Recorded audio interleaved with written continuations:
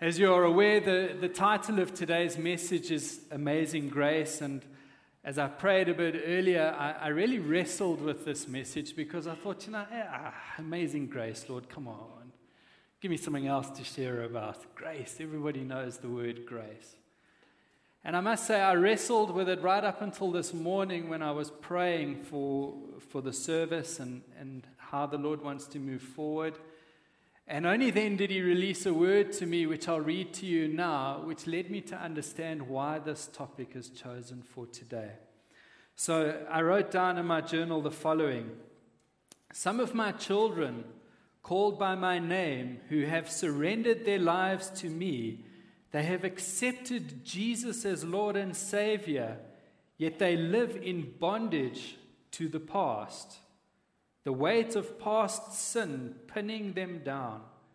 They do not have the ability to live in all the freedom, with all the benefits, with all the victory a life in me has for them. And this is simply and for one reason. They have not had a revelation of the grace I have given them freely through Christ my Son. My abundant grace is not a reality for some. And I want my Holy Spirit to minister this to my people today. And if this is in your heart and if this resonates with you, I pray that today will be a defining day for you when it comes to the grace of the Lord operating in your heart. I want to start the message just by telling you a story about a man who, at the young age of 7, his mom was a believer and read the Bible to him, but at the age of 7, she passed away. And he was left in the care of his stepfather. At the age of 11, now my youngest is 11. My wife reminded me, I said 12 in the first service. But at the age of 11, he started sailing the world in what we would term today the merchant navy. Can you imagine sending your child off to sail the 7 seas at the age of 11? I can't quite comprehend it. Eventually, he was fired for that job, not long after, by the way, but he was fired from that job because of his unsettled behavior and impatience of restraint. In his teenage years, while he was part of the Royal Navy, he abandoned ship and ran away. And he was caught, flogged, put in irons, all because he rebelled against the discipline of the Royal Navy. After a while, he later begged them to release him because he said he can't handle their discipline and they can't handle his free thinking. So please let him go. And he was discharged into the slave trading ships where they were transporting slaves around the world. In all of this, he remained extremely arrogant and lived with moral abandon. How many of you are aware of the saying, you swear like a sailor? In Afrikaans, it's, jy vloek soos 'n matroos. Well, it is said of this gentleman that he used to swear so much that the pagans used to hang their head in embarrassment. To quote him, this is what he said of his life. I sinned with a high hand, and I made it my study to tempt and seduce others. His life eventually degenerated to the point where he was left begging for food on some remote part of the world, and he gave his life to the Lord. But even by his own admission, he didn't do it with a whole heart. But his life had changed. The Lord did something in his life there. And later in life, he was ordained into Anglican ministry. Now, if you haven't realized by now, that is the testimony of John Newton, who wrote the song Amazing Grace. Can you believe it? Someone whose life was, as I described, so beautifully rescued.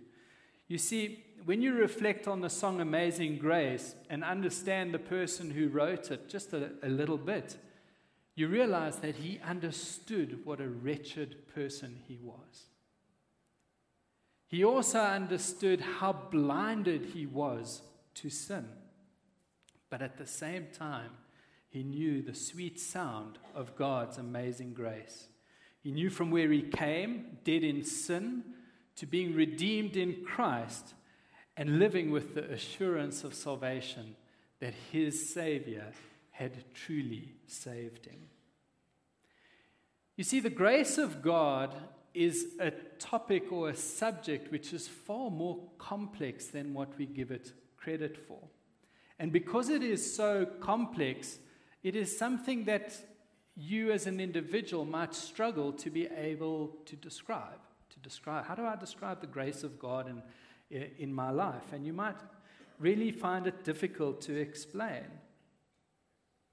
And in today's time and in the secularized world we live in, we're taught, well, if you don't understand something, rather break it up into little pieces, and hopefully by taking off bite sizes, you will understand. The problem is, at times, and I believe when it comes to the grace of God, we run the risk of diluting the grace of God to the point where it loses its original meaning. And that is not what we want. But you see, I'm of the view that explaining God's amazing grace is difficult. I know that when I was born again and at a young age and somebody said, well, what's changed in your life? I couldn't describe it. I just knew that I had accepted Jesus into my heart. He had saved me.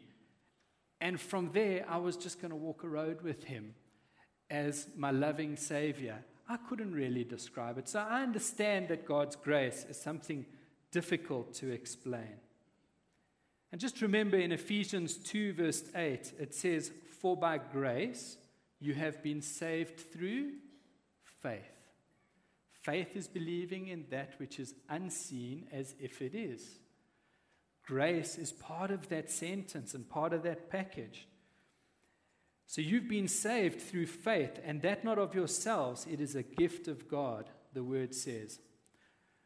So when God transforms your life, I can fully understand that it's difficult to be able to explain it. And I'm so grateful to God for people like John Newton, where you're able to reference somebody like this who has the ability to pen down the work of God's grace in his heart. And I can read that and go, hey, that's me. I can use those beautiful words to explain what God is doing in my life. You see, however, God has a desire for all of us to come to an understanding of his grace. Why? Because it's part of our growing in him. I shared a message once from the pulpit where I said we need to be careful that we don't get stuck at the cross. Because the cross is the wonderful working power of the Lord, but God wants us to move on from there into maturity with him. Not ever forgetting, but moving on and growing in him. And grace and understanding of God's grace is part of that maturing process. And there is so much that God has for you. An example of this is his peace. But do you know that without a revelation of his grace in your life, you will not find peace? Because the peace of the Lord comes with an understanding of his grace in your life. So it takes me to point number 1, a basic biblical understanding of God's grace. And I'm going to try and stick to the word as much as possible because the word is true and every man is a liar. And if you read about God's grace, you'll see that theologians still today fight about what it really is. I just choose to take God's word for what it is and accept it and to walk in it as it is.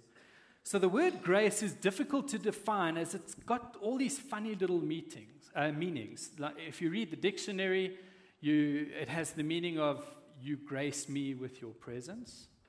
It has talks about smoothness and elegance of movement. Makes me think of a ballet dancer who's just flowing and dancing on the stage.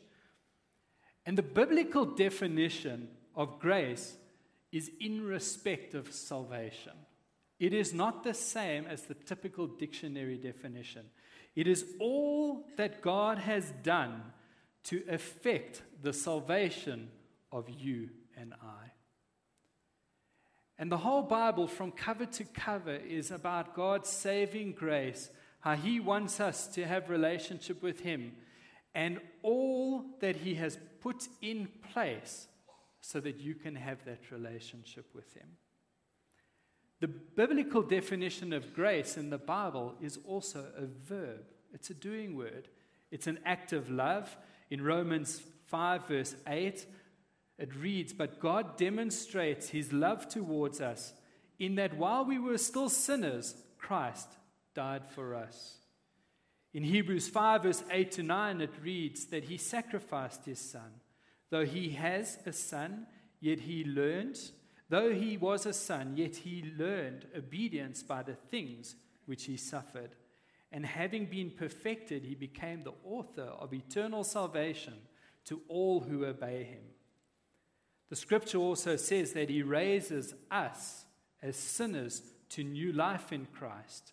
Ephesians 2 verse 4 to 8 says, "But God," and I do believe there's a sermon waiting there for someone with the title, "But God," because whenever there's a "but God," something important happens.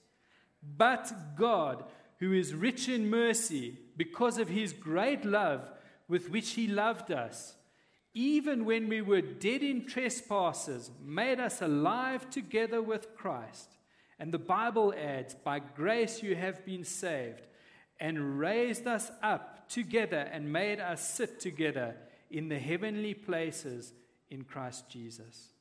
So I want to give you an illustration right now. If you can imagine that this auditorium is a courtroom, and I am the judge, imagine the first row being the accused. And the rest of you, if you picture a courtroom, maybe the second row is the, what do you call it, that picket fence type thing, and the rest of you are sitting at the back. And we've gone through the whole trial, and you have been found guilty. You are guilty.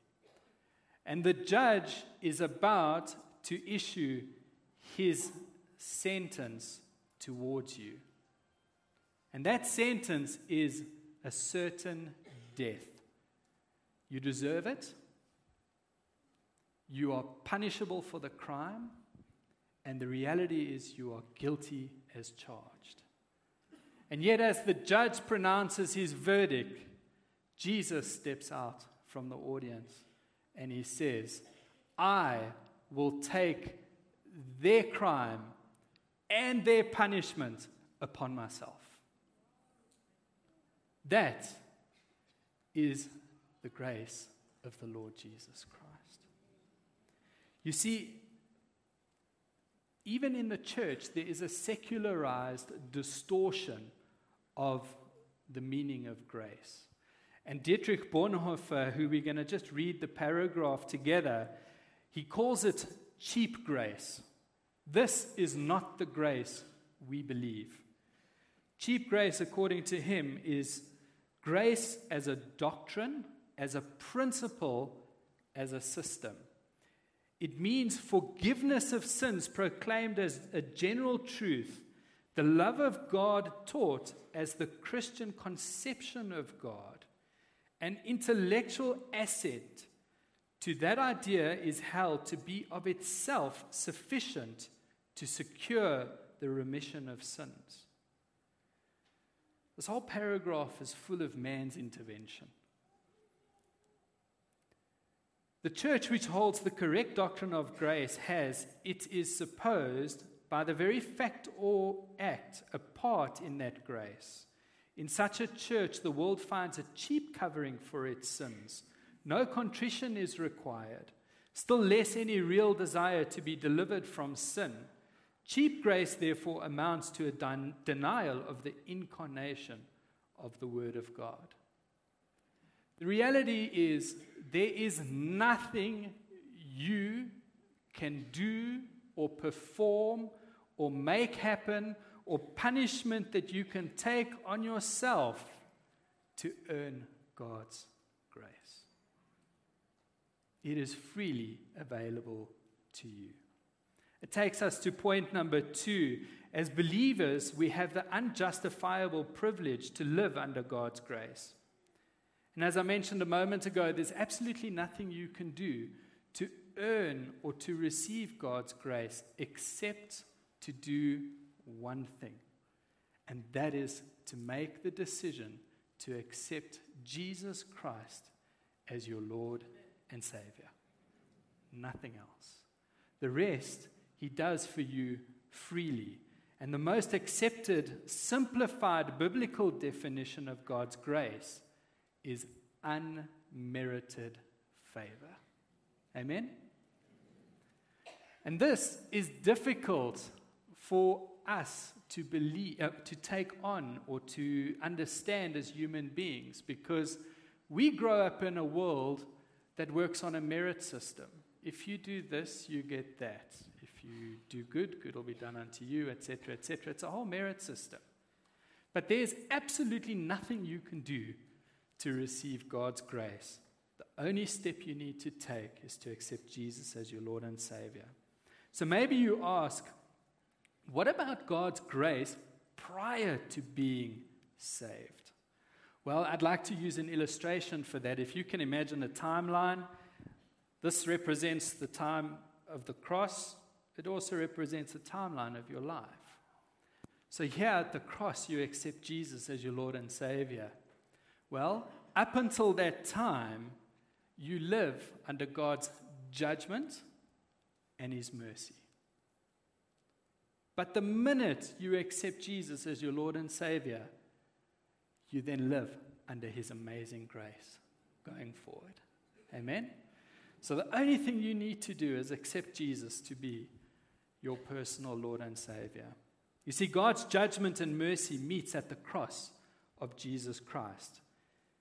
And it's at the cross where Jesus takes all the judgment for your and my sins and takes the death sentence on Himself. You see, the scripture says, for the wages of sin is death. And He took it on Himself. The scripture, and I want to add to it, for the wages, the cost of sin, the crime, is death, the sentence. And He took it on Himself. The mercy is in the fact that He stood in the gap for you and me. For He who knew no sin took sin on Himself so that we can be saved. You see, that is the mercy of the cross. But what happens is He expresses His mercy towards unbelievers by withholding His judgment. The scripture says in 2 Peter 3 verse 9, the Lord is not slow in keeping His promise, as some understand slowness. Instead, He is patient with you, not wanting anyone to perish, but everyone to come to repentance. You see, for the believer, it's at the cross that God's judgment and mercy is dispensed as grace towards us. Amen? Point number 3, what are we to do with God's amazing grace? And it takes us to the theme scripture, Titus 2, verse 11 to 14. If you want to maybe turn there with your Bibles, it is on the screen. Reading from verse 11, for the grace of God that brings salvation has appeared to all men. Now, theologically speaking, it's a bit of a wrong interpretation, because if you read it straight, it means all men will be saved. But it actually means all men have the opportunity to be saved, because Jesus has already done the work. You have the opportunity to be saved.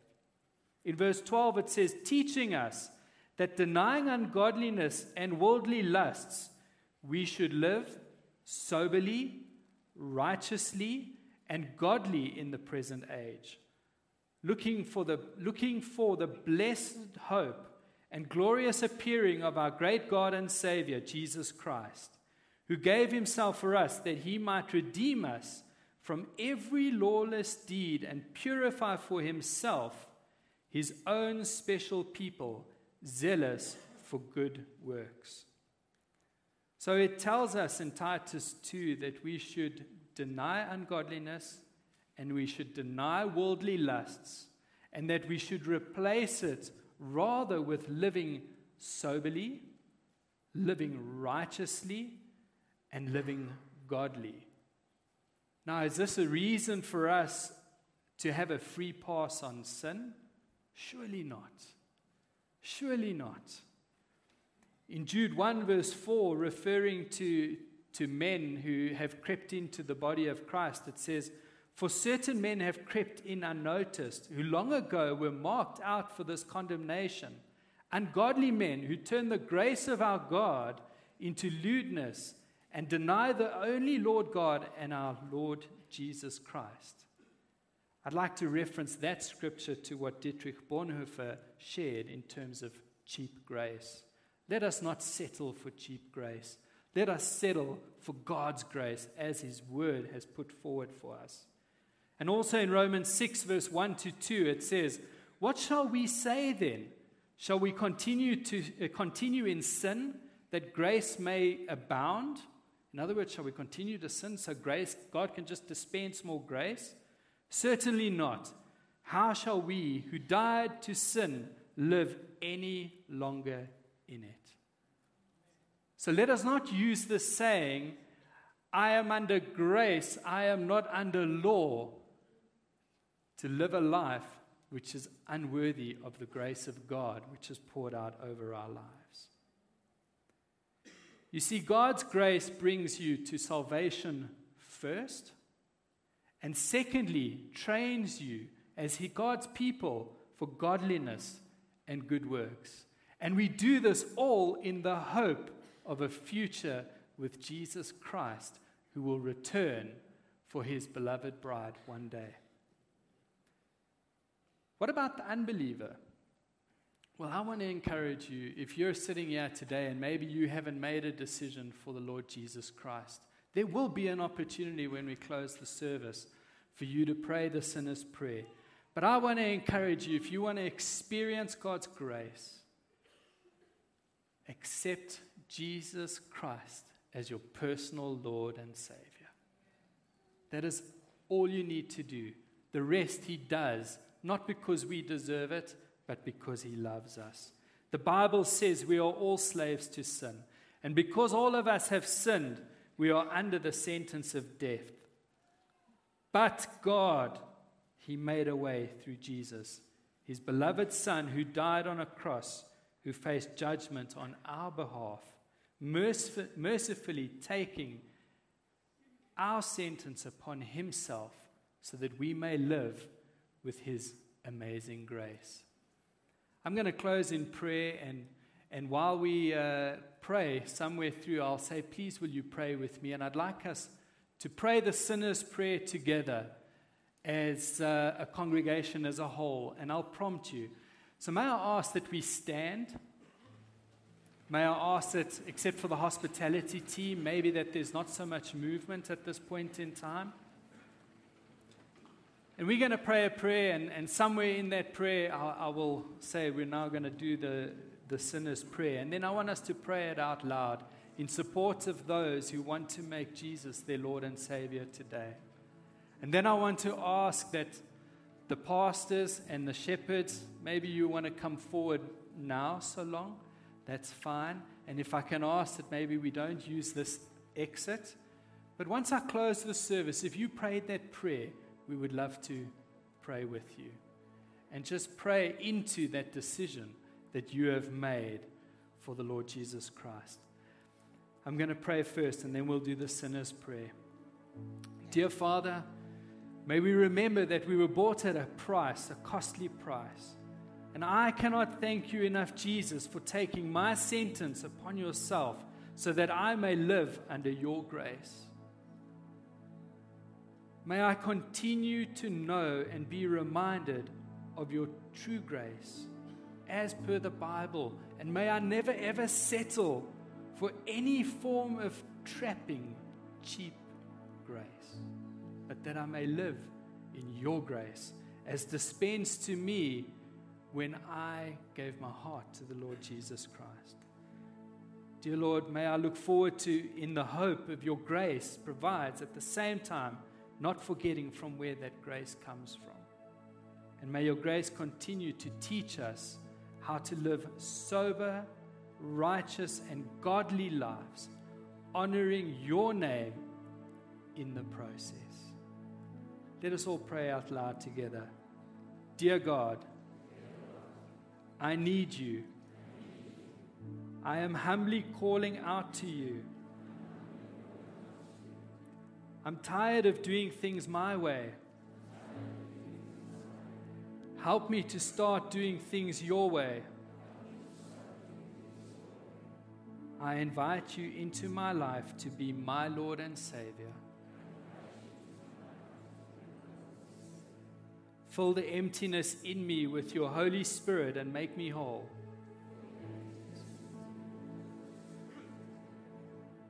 Lord, help me to trust you.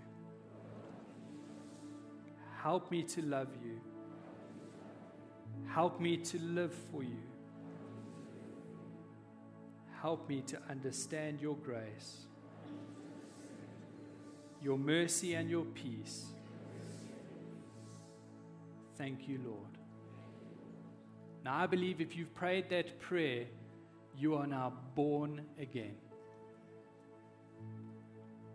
And once the service is closed, I want to ask you to take that step of courage and just step forward so that the pastors and the shepherds can minister to you.